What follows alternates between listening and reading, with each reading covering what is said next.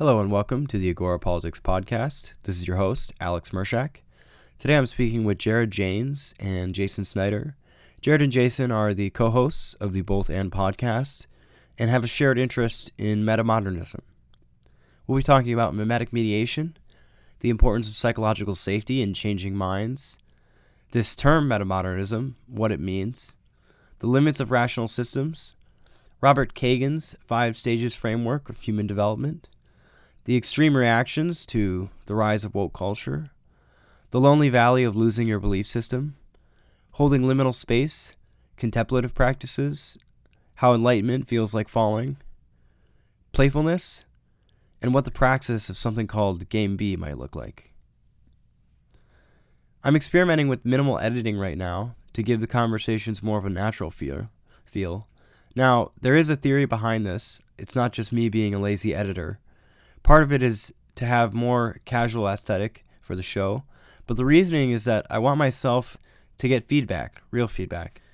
If every recording you hear of yourself is polished, post-produced, clean-edited version of yourself, you might not take time to consciously unlearn all of your filler words and stopgap phrases.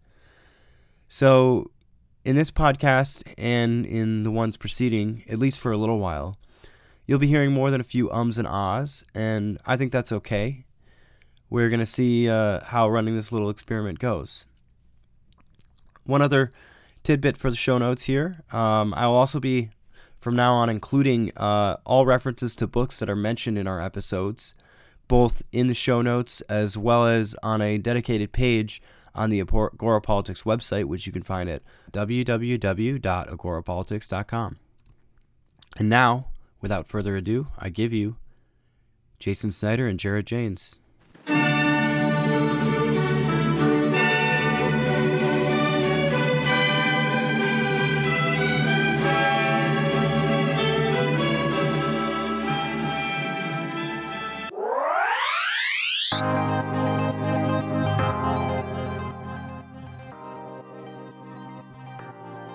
Jason, Jared, do the two of you want to introduce yourselves? You can go in either order you'd like.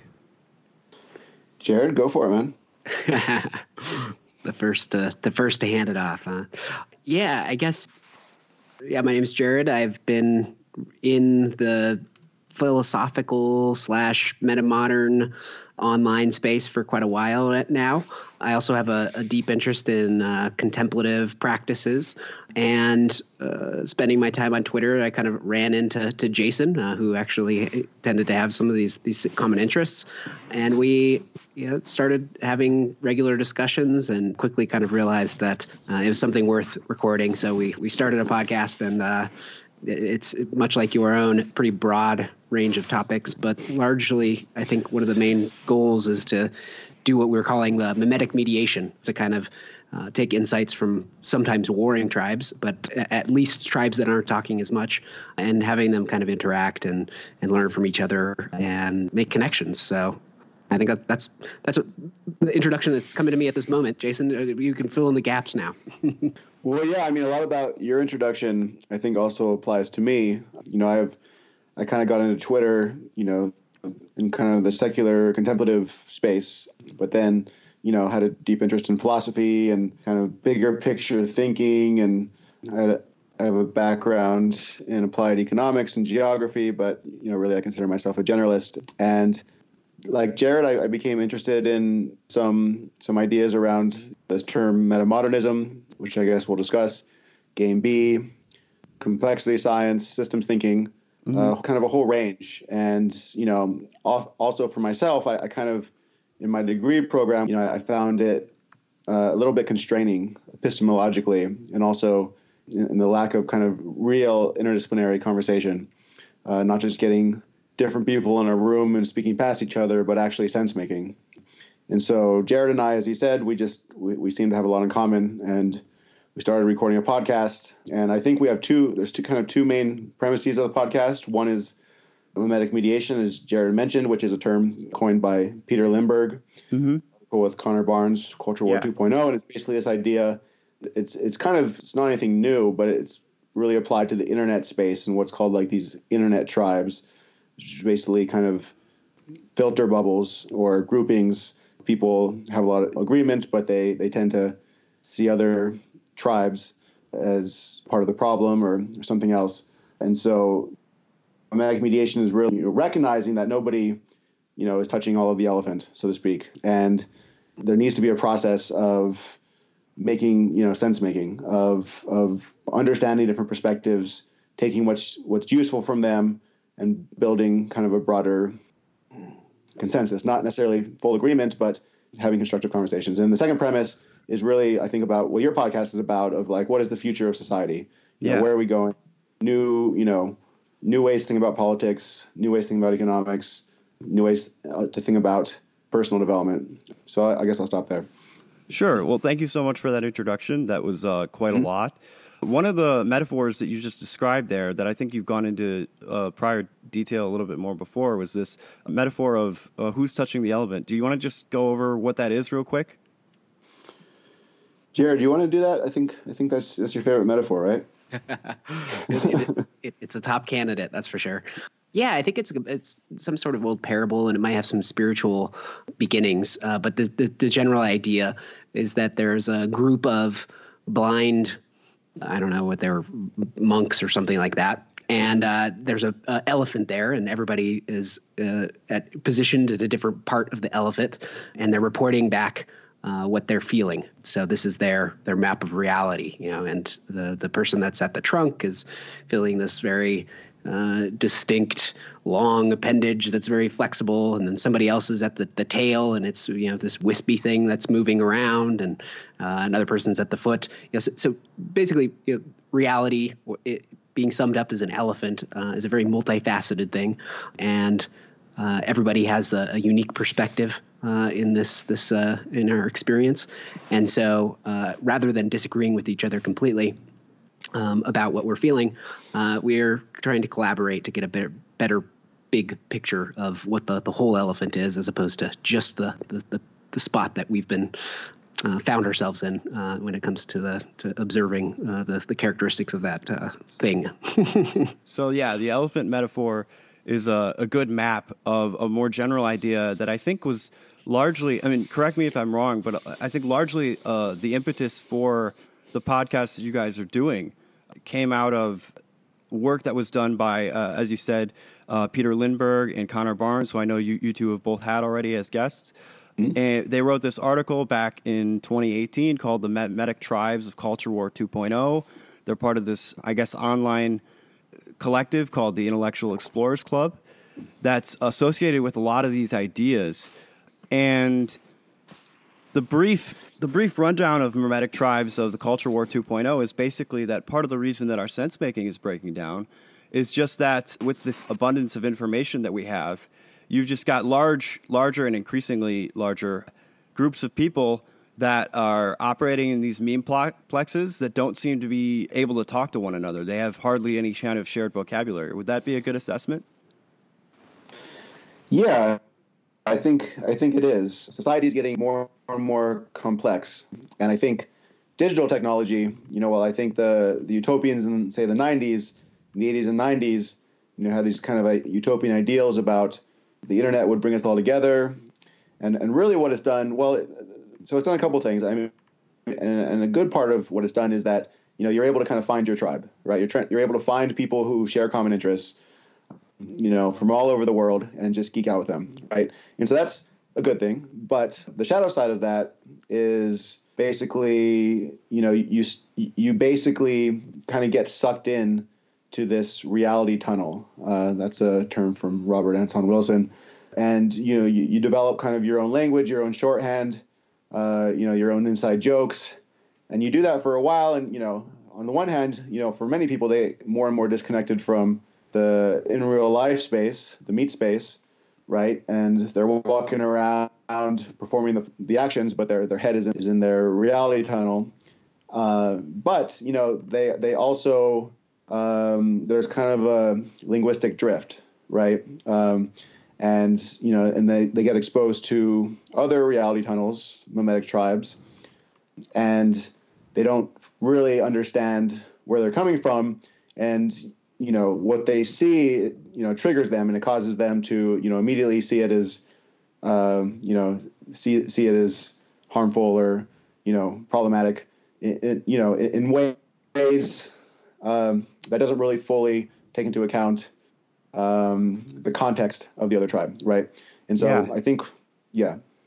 So, yeah, I mean, one of the things that we're trying to do on this podcast and that we see as kind of a solution, or at least one of many solutions that will be needed to help start solving this problem, or at least eating away at it a little bit, is that people actually need to feel safe, right? Psychologically safe. Not in the sense of prevented from hearing ideas, but psychologically secure enough to sit down and have a conversation like the one that we're having before this kind of process can even get going. I know the two of you have been very much interested in areas of mindfulness as well as meditation and I guess consciousness more generally. And what do you think is the sort of key insight when you sort of seal behind the veil from having these kinds of mindful practices that you get in terms of understanding the limits of rationality and the space that you need to be in to have fruitful conversation? Jared? Yeah, I mean, the spiritual or contemplative project really is diving deep into the subjective experience and trying to understand it in a bit of a deeper way. And as we do that, we kind of get some perspective and some experience and some direct contact with the kind of I like the phrase the confabulated nature of our views.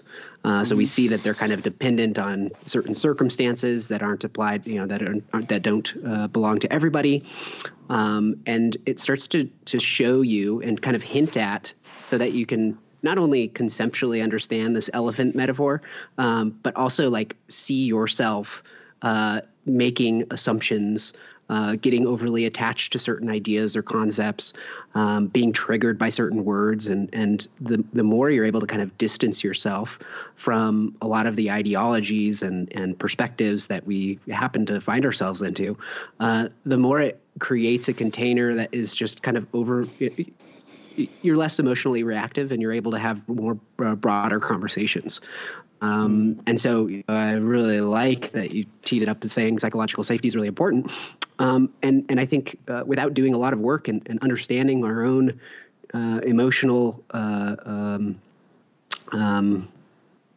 tendencies and baggage and issues, it's hard to hold the safe space, and especially if somebody's coming in from a tribe that might have hold some view that's in direct conflict with your own, and so yeah, these practices definitely help create a little bit of a distance and bring some safety to those conversations at least.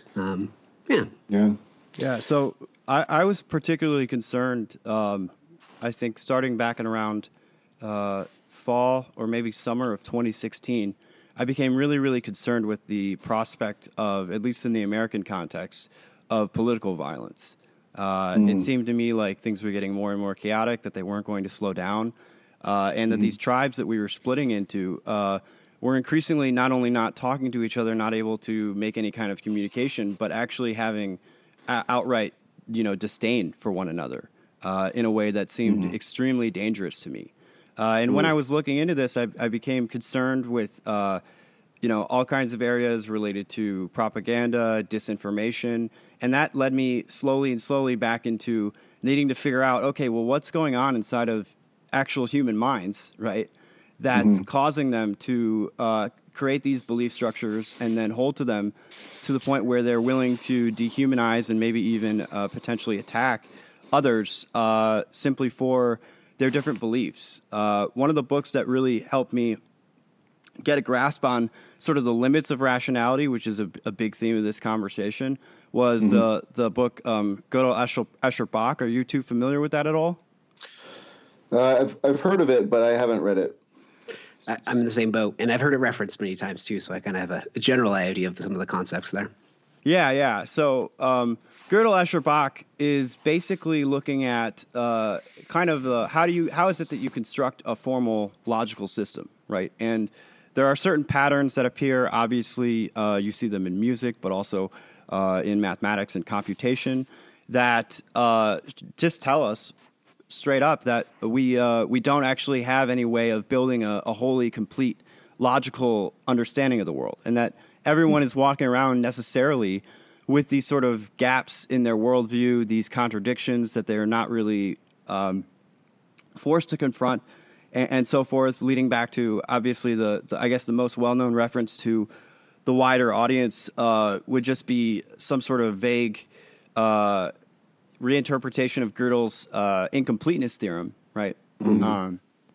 Which says that any axiomatic formal system will necessarily not be able to include all of the sort of rules to recreate itself or to represent itself fully. And this ties back into something the two of you mentioned in your introduction and is sort of, again, just leaves clues all over the podcast, which is why I love the work that you two are doing, which is that the map is truly not the territory. Do you want to go into a little bit this term metamodernism, what it means and how it relates to these conversations that we're trying to have? I could take a crack at that. So sure. I should state outright that term is used in different ways, and in two main ways that I'll describe. And there's some disagreements about how it should be used. In one sense, it's used more as kind of like describing a cultural sensibility after the postmodern sensibility. But there's also another way it's used that I call more developmental metamodernism, which is similar, has a lot of similarities to integral, like Ken Wilber's integral, if anybody's familiar with that. But it basically it's based on, I would say, developmental psychology and theories about developmental psychology. So for example, Robert Kagan and his 5-stage model of human development, the model of hierarchical complexity, which basically kind of, it's kind of like a post-Piaget. Piaget studied the psychological development of children. Yeah, play and so forth. And right. And this proposed, adults can also go through stages of development. And so developmental metamodernism, from my opinion, kind of the core books, although it's not, it's part of a larger ecosystem, is by this fictional character, Hansi Freinacht. There's actually two authors who wrote it, and they wrote this book, The Listening Society and Nordic Ideology. And they basically outline, in the Listening Society, they kind of outline a new vision for society that's based on a robust understanding of developmental psychology, also contemplative practice, and in the Nordic ideology, they apply that to kind of a new vision of politics, and different kinds of politics that kind of need to be counterbalanced. And so, metamodernism is a whole. It's kind of a whole world, and so we can kind of go down, many of the different strands, if you would like. Well, I guess my question for you would just be: is that a term that the two of you would apply to the work that you're doing yourselves? Well, I consider myself, if I'm going to take on any kind of, meta theory label, okay. I would call myself, developmental metamodernist. And so, and the nice thing about it is it's kind of a very broad set of ideas that, that leaves a lot of the specificity or leaves a lot of things unspecified, but it provides a framework for them to be developed. So, for example, this notion of mimetic mediation, that's not something that we got from kind of directly from the metamodern world, but it seems complementary to it. Same with like the game beat discussion. And actually, it's funny, it's interesting.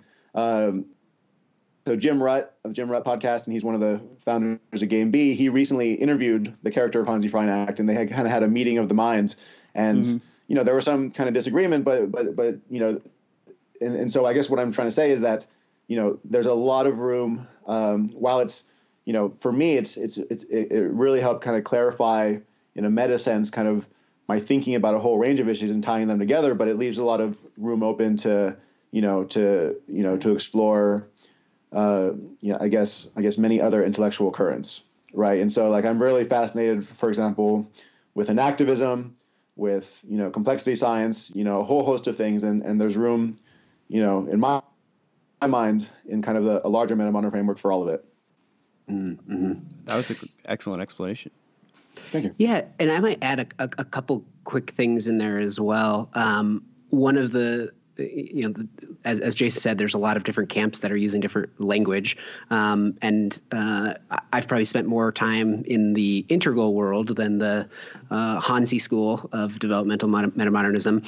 But there is a lot of similarities, and there's a few kind of memes that I do enjoy out of the integral scene that I think do largely describe what practicing metamodernism is, or metamodernism being enacted looks like.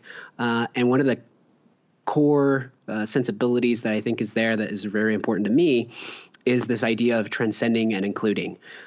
So, as we go through these developmental phases, from maybe a modernist to a postmodernist, we see each step into this next space as the kind of the critique or the refute or some sort of synthesis of the others, but it's correct, and before we had it wrong.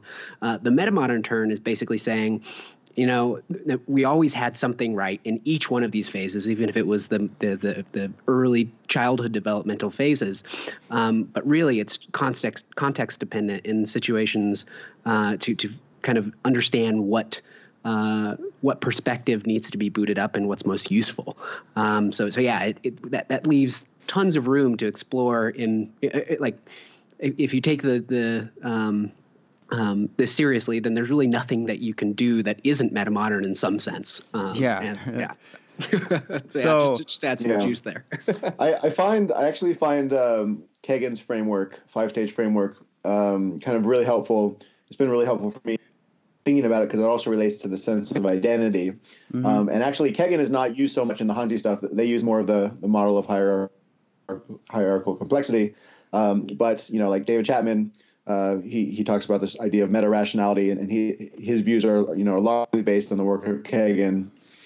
And basically, and I'll just quickly describe the last couple of stages. So he describes stage 4. As finding yourself a logical system where you can kind of manage, that you believe in, that you think is fairly complete, and it helps you kind of mediate your activity in the world, mediate your relationships. Stage 3 is more of just like it's more purely relationally based. It's not so much based kind of a larger ideological system, but what people find in stage 4, and this goes back to the incompleteness theorem that you referenced, is that no logical system or ideological system is complete.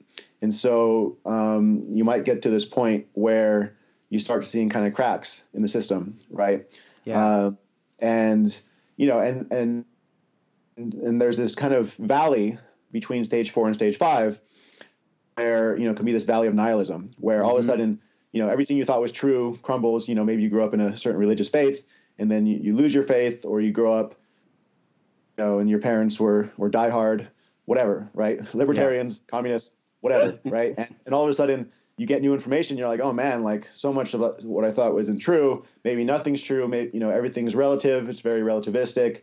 And there's this kind of like deep nihilistic phase or a deconstructive phase, right? And if we wanted to be loose with it, we can maybe map this to in a cultural code to postmodernism, to kind of this deconstructive move, which, from the point of view of developmental theory, as Jared mentioned, is actually a necessary move. You have to deconstruct, a kind of a system that's outlived its purpose or is no longer contextually relevant. You have to deconstruct it before you can reconstruct something better, with the understanding that, every logical system is incomplete. There is kind of some degree of relativity. The stage 5 is more of what he calls like this fluid mode, or where it's more of a pragmatic stage where you're able to kind of appreciate different frameworks, different ideological systems, in their appropriate context. But you're not kind of you're not beholden to any of them, right? Yeah. And so it's this more kind of fluid and what David Chapman calls this meta-rational kind of place. And I think metamodernism it has a lot of resonances with that kind of move. Yeah, I see metamodernism as this almost patchwork of belief systems, right? That you get kind of installed in your mind. We don't need to go too far into postmodernism. I know it gets sort of strawmanned quite a lot, but I'd say the fundamental point of postmodernism, or the fundamental critique that they make, is just this idea that everything is a narrative. None of these narratives can be totally true. Therefore, a lot of people would come to the conclusion that nothing is true, or all belief systems are worthless, or something like that. And this is, of course, as you said, a common response to anyone who's had their belief system shattered, whether that's through whether that's a religious belief system or a political ideology. And I myself, I'm so glad we got into this because I myself went through this process as well. Right around this time that I was getting concerned about the prospects of political violence, I went through a really, really dark and lonely transitional phase. For a number of health reasons, I had actually left university for a period. I'm back now finishing up my degree at the moment. I'll be done in the spring. But during this transitional period, I was questioning a lot of my assumptions. I was questioning a lot of what I thought I knew about the world, what I thought I knew about politics. And I definitely certainly flirted with I would say, reactionary response in terms of adopting almost extremist ideologies of one sort or another, whether that was the far left or the far right, or even aspects of libertarianism. I've kept the political ideology of this podcast itself as purposefully ambiguous, in that we don't actually claim. We claim to be a political theory podcast, but we're not married to any one core ideological grouping or tenet.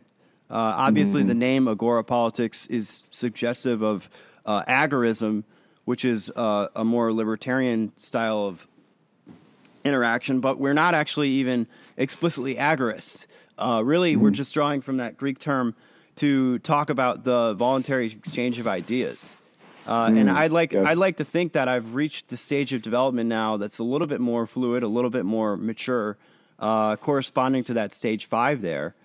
But it's something that when I lost my initial belief systems, and I didn't really think I necessarily had very strong belief systems before, I was in a super, super lonely place for a really long time. Yeah. And have either of you had a similar experience? I would say a number of times. Yeah. Well, I just want to note, just this kind of a side note, that when you talk about you flirting with kind of the neo-reaction, in terms of like what I fear, so I fear, for example, movements that have neo-fascist tendencies, right. And I'm not just talking and I'm not talking about Trump or the rise of kind of these movements in kind of different countries, but actually online, right? And I think part of what this has to do with, one is this kind of like this internet reaction chamber where you have the rise of the hyper woke, and from my point of view, it starts to eat itself alive. I was definitely reacting to that for a long time.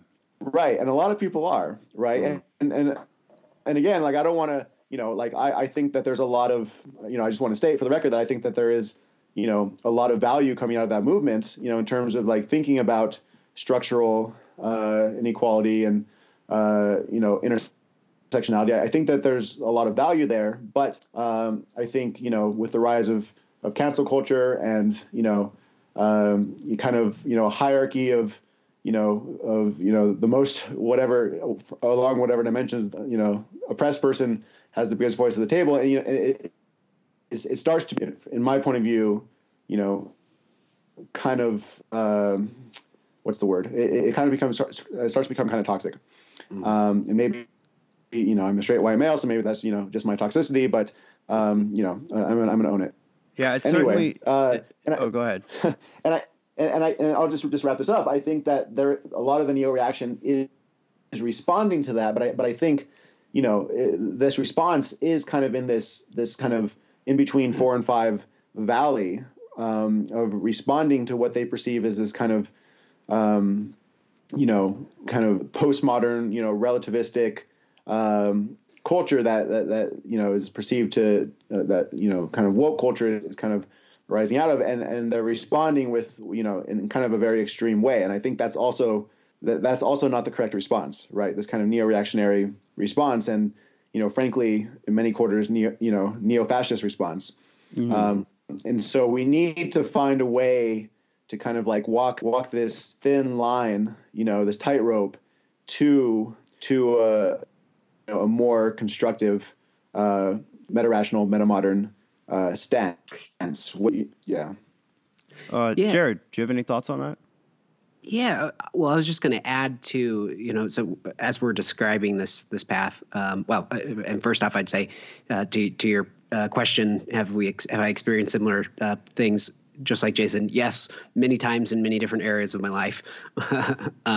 It does seem to be, and actually, I didn't even discover the meta-modern meme until I had already kind of gone through this a couple times in different aspects, and the reason it resonated so much was just because I was like, oh my gosh, that explains my experience to a T. Like, there must be something fundamental here. That being said, I do think. So like you said, one of the ways of viewing this, what meta-modern action might look like, it might look like a patchwork of ideologies, or not ideologies, but just systems or whatever you want to call them. Yeah, sure. But the strange thing that we're saying here too is that if no system is complete, then even this meta-modern frame is just yet another one, yet another system to believe in, and so I actually think the way it feels when you're in that fluid mode is a lot like being the spaces in between the systems. Oh, perfect. I love this. Yeah. And that also speaks a little bit to this mimetic mediation space too, where Jason and I are really trying to look at the relational element of the systems and try and create a little bit more blurring of boundaries and that there's a bunch of different techniques that can go there, but yeah, so it kind of a large amount of it is being in this liminal in between space, while not being afraid of also being in the systems from time to time as well for practical purposes. Yeah, so this language of liminal space, I first heard it when I was looking through the work of Jordan Greenhall. Mm-hmm. I know you've done an interview with him as well.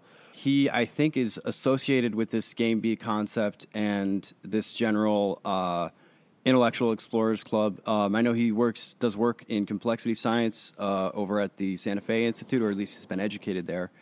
And as a fellow political theorist, when I found his work, it really resonated with me in terms of, this is someone who's pushing out new ideas, new terms, and new concepts, who's trying to make sense of the state that we're in at the moment. And one of the things that I think is a crucial insight here that you talked about in terms of just creating space, when I was going through my own kind of psychological and sociological and political journey on this. I obviously got really interested in consciousness as well. I was trying to figure out, again, how our minds are working here. Had some experiences with psychedelics. And one of the key insights that you sort of take away when you do this for the first time and when you revisit it later is that really everything that we're seeing is necessarily a constrained construction of the mind, right? And that we can't actually process. We don't have the computation power to really process everything that we could perceive if we were perceiving everything. And so we necessarily have to simplify the world. And this I think does create a problem for sense making. I think it creates a problem in that you're always going to have blind spots. What do you two think are some of the answers to recognizing those blind spots and, trying to sort of get past your own cognitive limitations? Well, I mean, so I think what we've been talking about of recognizing that you do have a mental model of the world. You don't see reality with a capital R. Your mental model might have some correspondence to reality, or else we wouldn't be able to function day to day. But once we kind of realize that we all have our own mental models, I'm teaching a class and right now, and I was going over Danelle Meadows' work, and she has this phrase, something like, collecting mental models.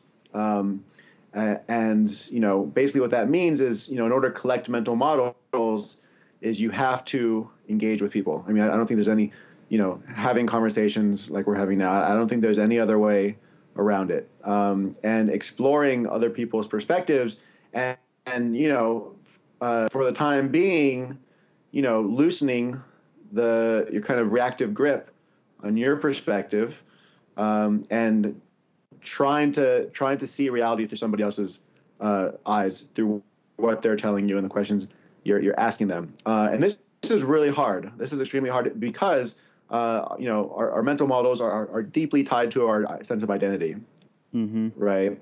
Our sense of self. And and this is why I've argued in the past, going back to mimetic mediation, is that mimetic mediation is also a contemplative practice. As we mediate the memes in the world, we also mediate the memes in our own mind. And the ability to explore other perspectives without shutting down ourselves or without getting reactive to them is extremely difficult, but it's something that can be practiced and cultivated. Yeah. So I guess, Jared, did you have anything to add to that?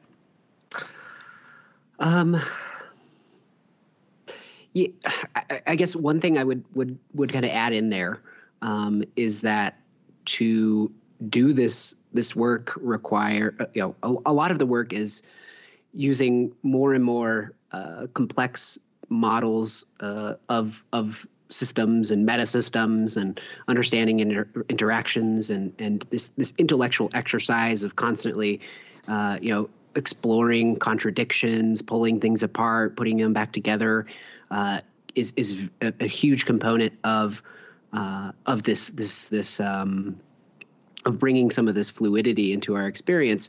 But to Jason's point, when there is an ego in that equation that can't help but in many situations identify with certain parts of our experience, this starts to point to the fact that some of the real deeper insights and outcomes from the contemplative path and work and practice is really important, specifically in understanding and exploring and deconstructing the raw sense of self, even, because we can, and there are times in this path where you can start to break down that subject-object dualism, and it allows you to be a lot less reactive and to be able to quickly pick up things, put them down because they don't belong to you.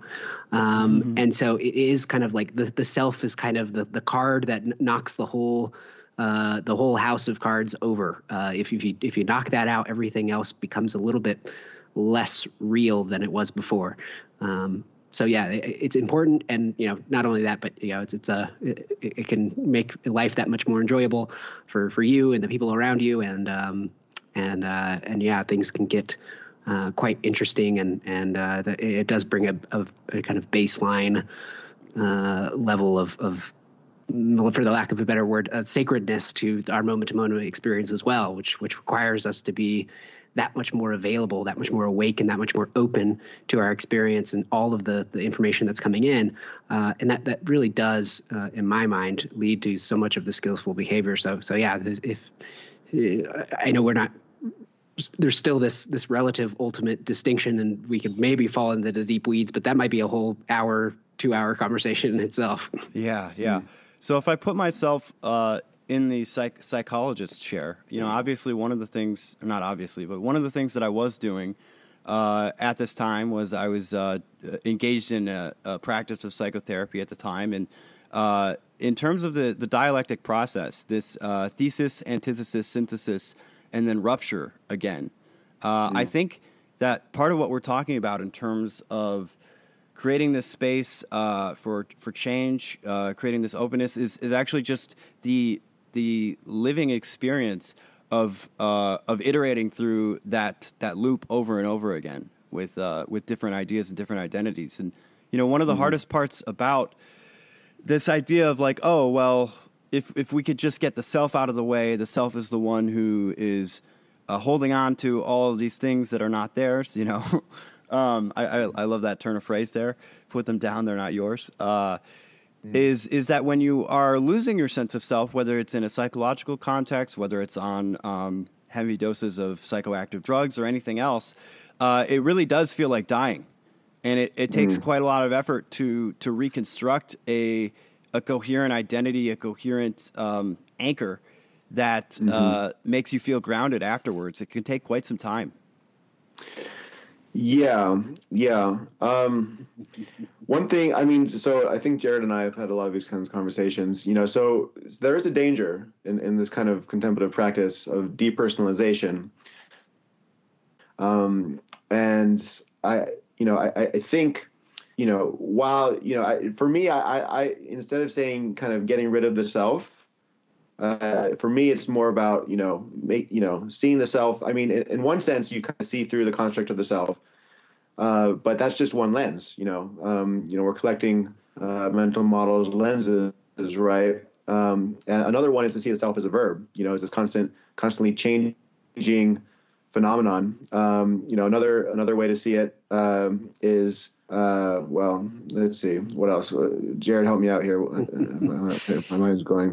Yeah. Well, here's the really weird thing, right? So I'm really fascinated with Buddhist Tantra lately, and they have a lot of these like very provocative stories of yogis who are not monastic. So these are people that are in the monastery. They're people out living life. Some of them are businessmen. Some of them are wives. Just kind of all sorts of people. And there's like a specific group of them that a lot of the Vajrayana, specifically Buddhist lineages talk about. They call them Mahasiddhas. And the interesting thing is that they're supposedly these extremely awake people where they've basically, they've died before death, in the sense that they no longer have any sense of identification on a moment-to-moment experience. So there is no separation of self-other.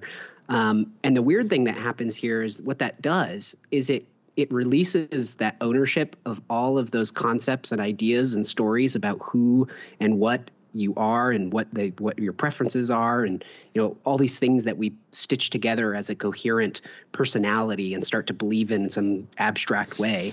And so the really weird thing is that these people, when they lose all of these boundaries, self-imposed boundaries that they've constructed themselves, they become extremely interesting and fascinating and very unique. So it's almost like the bounds of potential responses in every moment is limitless. But the way it looks like is they're like one of the most unique individuals ever.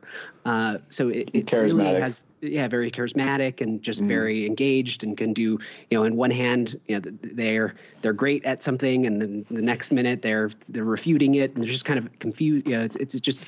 It gives them an ultimate flexibility of fluidity, because they're not contained by any of their concepts of who they are. And to just put one more little thing in here, because you said reinstantiating a ground after we've kind of deconstructed some of these concepts of identification and self-other boundaries. The weird thing is that a lot of the ways that the ground is described post ego death is actually a groundless ground.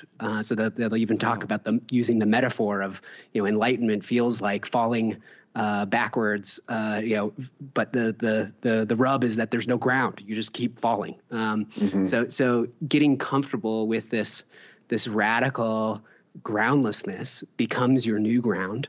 And yeah, it can be a really hard process to get through that. And there's many deconstructions of ego that happens and cycles over and over again, and everybody, it's different. So it's a huge topic. But the personality maintains itself, and there is a lot of unique, interesting, completely personal things that you would see from somebody who so they're not just drooling in a cave, blissed out into the infinite universe or something. Yeah, and there's a couple points out. I mean, one, for me, I'm just speaking personally, the ground becomes a lot more imminent. It becomes, like if I start feeling kind of like I'm falling and it feels scary, like just the presence of the table, of the leaves on the tree, right? Like there's just kind of whatever's arising in the moment in your experience, is like there's no denying that something it seems to be arising, and and for me, this kind of just the sensory quality, the phenomenological for me, experience. just kind of, the kind of like the be here nowness, like Ram Dass talks about, right? Mm-hmm. Of just like, I might not be anybody in particular, but there's still a body mind system here that I'm observing. So this is also feeding into the idea of metacognition, right? But it's also, in a sense, it's embodied. There's this embodied cognition where, I'm able to fluidly, flexibly respond to my environment in a kind of intuitively robust way, where I can learn to trust my intuition, and I can playfully take on different identities. And this is going back to the Keggin Stage 5, as they're contextually appropriate. It becomes actually a very pragmatic, kind of place to be. And so I think, what should be emphasized, because when people talk about like ego death, I think, and, justifiably, people have a lot of ideas that you just become this kind of walking zombie or something. And that's not the case at all. No. Everything becomes more vivid. It becomes, more enchanted, feels more enchanted. It feels more beautiful. And you all appreciate other people more. And you all don't see as much separation between you and the other person, right? Like if there's attenuated sense of self, then, everybody else is also in a sense part of it, right? Yeah. In another sense, your self expands. It expands to take on, you can say, all of humanity, right? And my own interests are still there, and I can observe them. I can still observe my ego arising in real time, and my preferences arising in real time. But in relation to other people, I also identify with the needs and the sensibilities of other people as well, and that, for me, that's just an aid in this kind of sense making process itself. Excellent. And I really like this reference to playfulness that you talked about, because individuals who maybe have gotten to this place or might be temporarily in this place because of some experience that they've recently had or something along those lines, or a long contemplative practice, they really do come off as almost light, right? Almost Fey-like in terms of the way in which, when you're interacting with them, they're able to sort of catch things and shoot them back to you, but they don't seem overly attached. And really just, I can't find any other words for it to say other than they really just come off as in the moment in a very profound way. Yeah. Right. I mean, it's in the moment, but it's not stupid, right? It's intelligently, there's a high level of intuitive and rational. So there's a metacognitive and a kind of embodied embodied cognitive elements, working and interacting well. Yep. Yeah. Yeah. And I mean, even if you're just thinking about it at this moment, anytime that we are deeply investing all of our conscious attention into some sort of concept, some idea, we're working in memory. We're just in the past. And so to be in the present it's like you said, it's light, it's vast, it contains all of the systems and concepts and everything that are arising in that moment. And so yeah, it feels the more the self dissolves, the lighter you feel as well. I know that Shinzen Young, a meditation teacher, used to say, it feels like you're light as a feather. Mm-hmm. And I find myself carrying this tension even as a host of the podcast. I mean, I'm trying to have an interesting conversation with the two of you and stay as in the moment as I can. But I've also got a goal, right, in terms of what I'm trying to produce here, the product that we want to have, the questions that I'd like to ask. And so I'm constantly, we're getting real meta now, but I'm constantly rebalancing sort of what my agenda is with letting the conversation unfold in the most lively way possible in real time. Yeah, Jared and I have had a lot of conversations about this in terms of how we approach the podcast, and sometimes we go in with a more strict agenda, but we often find that we've talked about this that when we kind of go in almost without any preparation, right? And it's kind of convenient, right? Just because we're both busy people otherwise, and just in this liminal space to see what arises, some of our best conversations come from that place. And, again, that doesn't, and I understand the tension of like trying to see kind of the larger, where is this going? Like what are the larger implications here? And that's, and that's arising, right? But to not, hold on to them too tightly, right? To not be too attached to them. And what I found, especially when things, for me, meditation is a very, I emphasize embodiment a lot. And one of the perks of that is that when I'm like have ideas that arise that maybe aren't contextually appropriate or they would kind of take us out of the flow of the conversation, I try to embody it, which basically just means feel it in my body, feel the kind of texture and sensations of the point I was trying to make in my body, kind of let it process. And I find that, it often comes back again, naturally in the flow of the conversation. And maybe it's even better. The idea is better formulated. But it was mostly subconscious processing that was doing it. Right. Mm-hmm. Well, that's, go ahead. ahead. And I would just say, to Jason's point, the preparation component, it's also kind of dependent on as we were speaking about before, like if there's a common language there, if we know that somebody's going to come on that we share same memes and vocabulary and jargon, there was prep. It was just, it's embodied. It's something that's already available. And so it's bringing extra structure to something can sometimes make it a little bit, can constrict or kind of suffocate the conversation. Yeah. And we are hoping through these conversations for something emergent, maybe even something transcendent to arise out of the natural flow of dialogue and the power of the I don't want to get too Gnostic here, but the logos that comes out through human conversation. And I do want to steer this because we've gone quite a bit into the weeds on a lot of these deep spiritual and psychological concepts. And I do want to steer it more towards the practical. And one of the things that we've been referencing throughout the podcast, and obviously listeners can go look up these articles and videos where this is talked about a lot on their own after this, is this concept of Game B. And Jason, I know recently you had been tweeting about this idea of Game B values. What would you guys say are the main core tenets of trying to sort of, I guess, embody a Game B approach to sense making?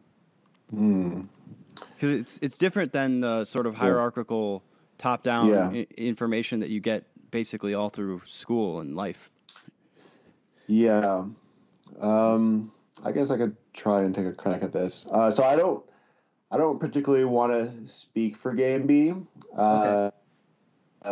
because Jordan Hall, Jim Rutt, Daniel Schmachtenberger will describe it much, much, much better than I could, right? So, but I think for me, how I kind of take the ideas in my life.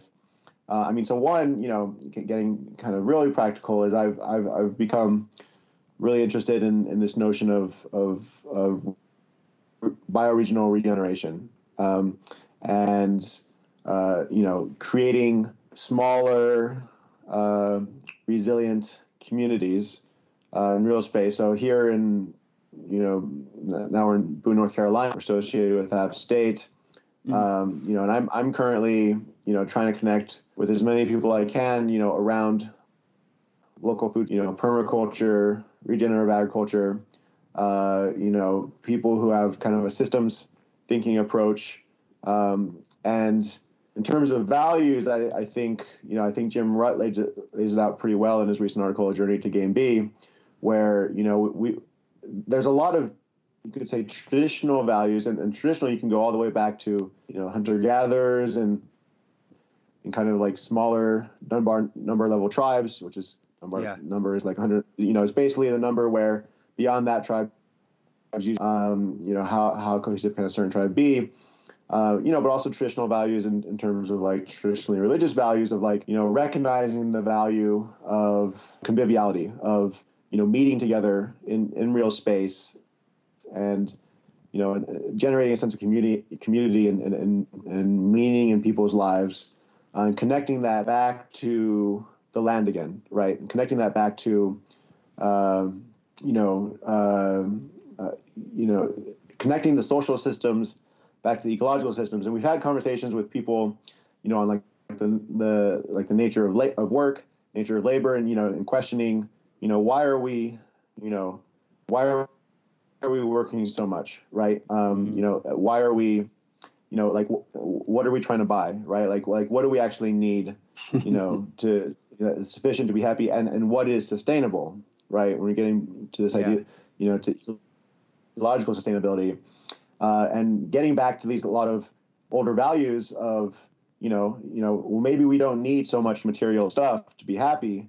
We can rediscover, community, kind of community functions, community events, community gardens, like all of these things that bring people together that we've kind of lost, I'd say, maybe since, World War II or something in the United States. Right. And, but it's also not the same as before. One difference, clearly is the internet. And, so creating these kind of like recreating these smaller communities based around kind of these, this notion of the commons, non-rivalrous principles, those are strong in Game B. But it's also hyper connected, right? So, this getting into like, I think you're probably familiar with like Joe Brewer and some of Taleb's ideas with like fractal localism. Yeah. And so it's a very connected localism where, like I'm constantly interacting with video from people all over the place, outside and exchanging ideas, exchanging best practices, exchanging resources. And so learning from each other, but also instantiating it, in these kind of more local contexts. Yeah. Yeah. Very, very much agree pretty much with everything Jason said. As when you first asked what parts of Game B, and to Jason's point too, I also don't feel like I'm can speak for it completely, even That's though I do fine. love we the don't community. You can give your interpretation. Yeah. Well, the thing that is most attractive about it to me is so Game B is obviously in opposition or in response to a Game A environment that we've been living in. And I think that one of the core elements of the Game A infrastructure, so how things are currently running, the operating system of society these days, is largely based on this idea that we can come, to bring it back to the same conversation we've been having this whole time, that we could come to a perfect system, that we could arrive at a system that is going to work well for everybody. And sometimes we might have to make some minor adjustments or something like that. But this idea of arriving somewhere, and I think Game B comes from a place of deep humility in the sense that we know there's nowhere to arrive. And so it becomes a process orientation as well. And this kind of even is starting to harken back to some of the fluid mode stuff as well. And so, those are probably the two, this fluidity, the humility, and the process orientation of not knowing we're never going to arrive are the elements of Game B that are the most attractive to me, and the ones that I'm spending the most time kind of throwing out there as well. And then obviously the role of spirituality in the whole game as well. So just my thoughts for what's most alive for me in the Game B space.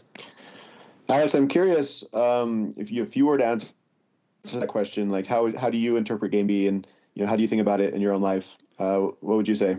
So the way that I tend to think about it is that Game B is an attempt to start from a bottom-up approach at making sense of the world, and to primarily do that not necessarily by following a specific procedure or algorithm, but to sort of delimit the. I think my interpretation of Game B at the moment is a little bit more constrained. It involves delimiting the type of conversations that we want to have taking place. So going back to how we started this podcast, getting people into a safe space where they're comfortable enough to talk about different ideas, where they're secure enough in themselves, where they're not getting triggered, or if they are, where we're taking the time to really deconstruct where that might be coming from. This all involves actually excluding certain types of behavior and certain types of interactions that actually are taking place in a lot of other social systems and a lot of other forms of sense making. So it's complicated for me because I actually do see it as being slightly restrictive in that you can't actually have bad faith actors, and it does also require a certain level of good faith commitment on the participants of any dialogue to really put in the work, and it is really personal, individualized work that you don't get rewarded for, at least immediately, by the outside world. Right. To try to give rise to these really unique moments. I really see it as an attempt at transcendence, and I do believe that transcendence is possible. That's part of what we're trying to do here. Obviously, we're putting out both yourselves and I are trying to put these memes further out into the world through various broadcast mediums and writing and so forth. And I think that that's the best way to do it. But it is going to require removing certain types of individuals, or at least certain individuals that are trying to do certain things. And like you said, you're never going to be able to remove the self-interested component. We're all here because we have a self-interest in what we're doing. But it's this commitment to we're trying to be in a collaborative framework. We're trying to, as best as we can, avoid the pitfalls of rivalrous dynamics, and that's where I really see Game B sitting in terms of principles. Yeah. It's interesting. I mean, so there's this kind of perennial debate about, do you fight against the system, the old system that you don't like, in this case, Game A, or do you find the others, so to speak, that recognize from all different walks of life, by the way, and from all from many different directions, recognize that that that we need, this is another term from Game B, civilizational operating system. Right. But how do we get there? And as you said before, it can't be this kind of top down, mastermind in their lab comes up with this kind of perfect solution and then implements it. Like, that's not going to work. Like, you have to work, it has to be an evolutionary process. And when you're working with complex systems, you can't optimize or control a system. You can only, you can start to kind of intervene in the system, start to tinker, but you need kind of constant feedback, to continually be able to adapt, your approach, the policies are implemented. And I might have gotten off track of my original point, but in terms of like finding the others, and starting to an alternative system, right? So another term that people use is to exapt, to exapt game A into game B, which is kind of a parasitic idea in a way, but it's based, it comes from like evolutionary biology where we evolved certain say limbs that were for a certain purpose, but then according to our need to adapt, they started to be used for other purposes, right? And so things like a lot of the structures in game A, capital and physical infrastructure, we're not going off and creating a completely isolated commune. Like, many of us are still operating in game A, but we're starting to direct some of those resources into this kind of new process, this new process of dialogue and creating new economies, potentially new currencies. There's the rise of peer-to-peer technology, and creating something that is better. And people won't be, this will be a small group of people, but if you create something better, eventually more and more people are going to be attracted to it because they're going to its value in the world. Mm-hmm. Yeah. So, as a political theory student, and again, this is a political theory podcast, one of the things that I'm trying to be cognizant of is these questions of, okay, what is it that I owe to the society that created me? We're all inherently political beings, and what is it that I owe to my neighbors and so forth?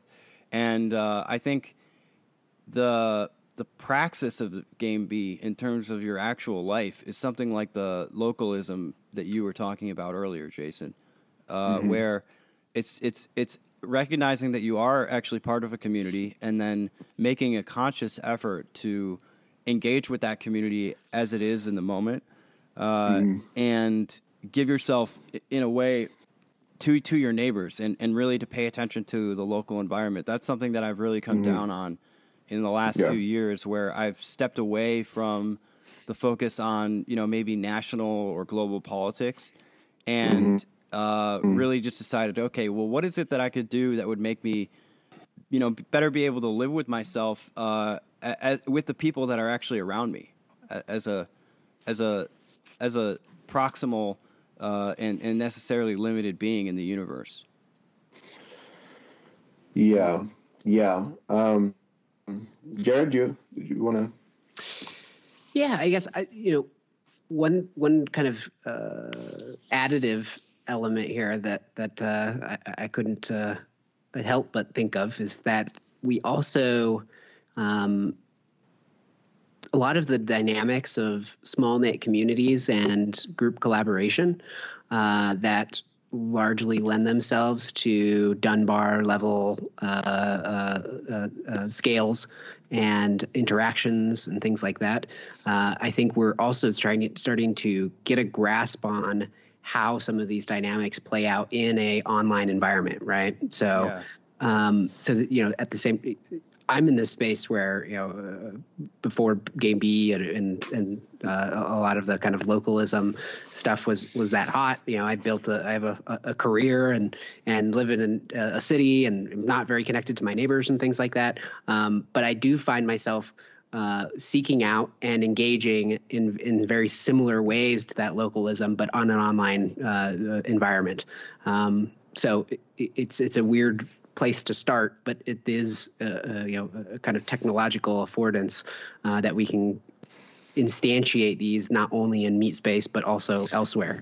Not to say that it's the only that we should over-index on that. I think meat space is ultimately where we need to be. That should be ground zero. But we can start right here on our computers, I suppose. Yeah, and they can feed into each other, right? So it's been interesting. Yeah. Like, I've been, like I went for a while kind of like Jared, where I was not that connected, with my community, and in many ways I'm still not. I'm still in kind of a transitional mode. I was doing a lot of stuff online through Twitter, networking.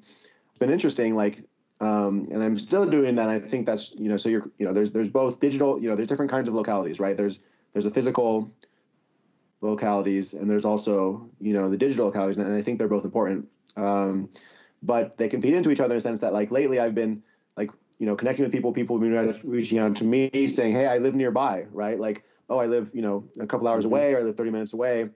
And I've started to meet people that I've connected with online in this area where we have these kind of similar, common vision for, where we want society to go.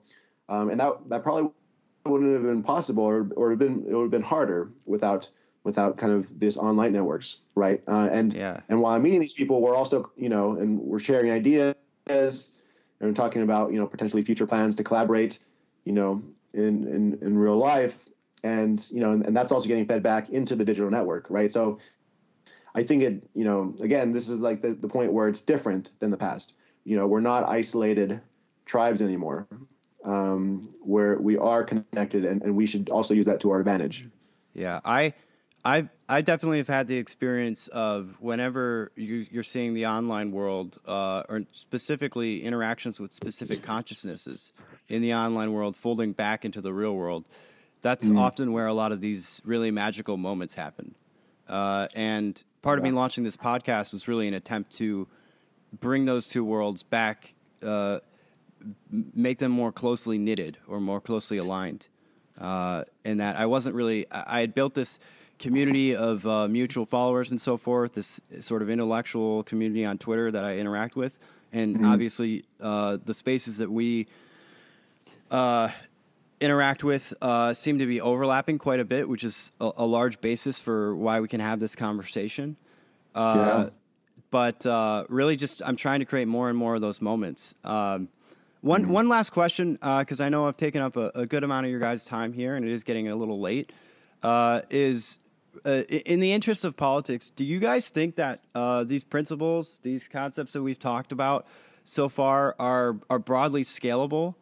I know we've been talking about this principle of localism, but do you think that we're working on a framework right now that could actually scale up to a society-wide level, or do you think it'll be more like a downstream effect of a smaller group of individuals having these conversations and then that sort of dispersing throughout the general population? What's your take on that? Maybe both and there. I'm gonna both and that one. So had to come up once at least. Yeah. It's we gotta do some promotion here. Sure. So I saw this. I don't know if you're familiar with this guy Joe Brewer.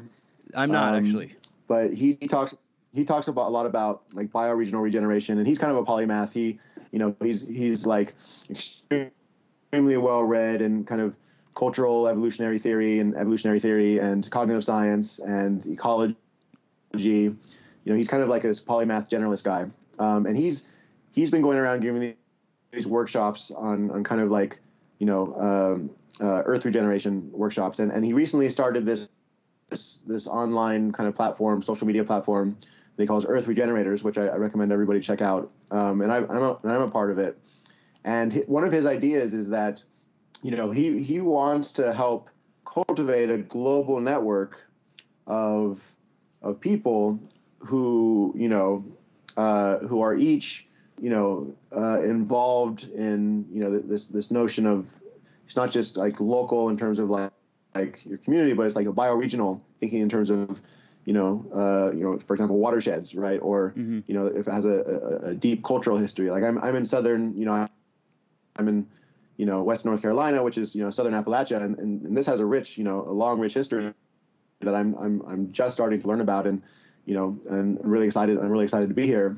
And thinking in terms of like that regional focus and finding the others in this area, but also connecting with people through this network from, people who are doing the same thing all over the world. Right. And in terms of scaling up, it's, I think it's one of those things where it's going to be a slow start, and then it's going to speed up, and it's going to speed up because, the, these kind of another game B idea from Daniel Schmachtenberger, forcing functions are going to start, feeling more real for people. I mean, once these climate change tipping points start hitting, and you start getting, floods and droughts, and, oceans rising, and crops failing, and, massive displacement of humans, migration, like, I don't know if it's but it's just going to start hitting the fan. The economics, so a lot of people talk about that we are, there is a high possibility that we are going to be seeing this kind of ecological and social system collapse of the old world order. And so it's like, right now, really, our goal is to just slowly but surely kind of build these networks and, on these solid foundations in our regions, and connecting with people. And, once these forcing functions start becoming more real, then, people are going to wake up and start looking for answers. And hopefully, we have the infrastructure and kind of this new Game B operating system, that it'll provide kind of a framework for people to transition. Right. Yeah. I think scaling up, right now it's like very thin, but it's very broadly distributed. And scaling up will happen when people realize that it needs to happen. Jared, any thoughts on that? Yeah, this one, Jason spent a lot more time thinking about some of these things. I don't know if I have a ton to add there. I just see, there's. So I will say one thing. I spent a lot of time in the nonprofit space for a while, and was especially attached to the effective altruist scene, and and I think that recently I've started to move. So I had very utilitarian perspectives or kind of intuitions, obviously coming from that effective altruist scene, which is very highly rationalist, and prioritizing well-being as your kind of measure and feedback loop on a regular basis is a logical move here. But I'm starting to realize that I think prioritizing the human development, so looking at how to create these systems and Game B, or as Jim Rutt would say, these proto B spaces, are also really conducive to people making their way through these developmental cycles in the most fluid and safe way possible. I know Zach Stein has done a lot of stuff on education too, so he might be fun to check out if anybody's not aware of him. I think this is another element that has to be there. So it's like this education and building norms and systems to enrich these proto Bs as they start to spring up, and make sure that everybody is working through and up the developmental phases is probably a more long-term goal. But I think it actually leads to more sustained impact on well-being rather than first prioritizing well-being. It's it's a cart before a horse type thing. So I mean, just something that's been on the. I don't think I've said it out loud yet, but it's something I've been thinking about, and I think it's a key element there. So I want to continue to keep a focus on it, and I think it'll largely determine the viability of these proto Bs as they start to sprout up. Awesome. Well, thank you so much for the two of you for coming on. You can find Jason Snyder at Cognizer on Twitter, or Jared Jaynes at Jared Jaynes. They also are, as I said, the hosts of the Both And podcast. Jason, Jared, it's been a pleasure sharing liminal space with you tonight. Yeah, Indeed. this has been delightful, Alex. I really enjoyed it. I look forward to interacting in the future. Yeah, you as well. Yeah. Thank you. Yeah, Thanks so much. Bye. thank Bye-bye. you. Bye.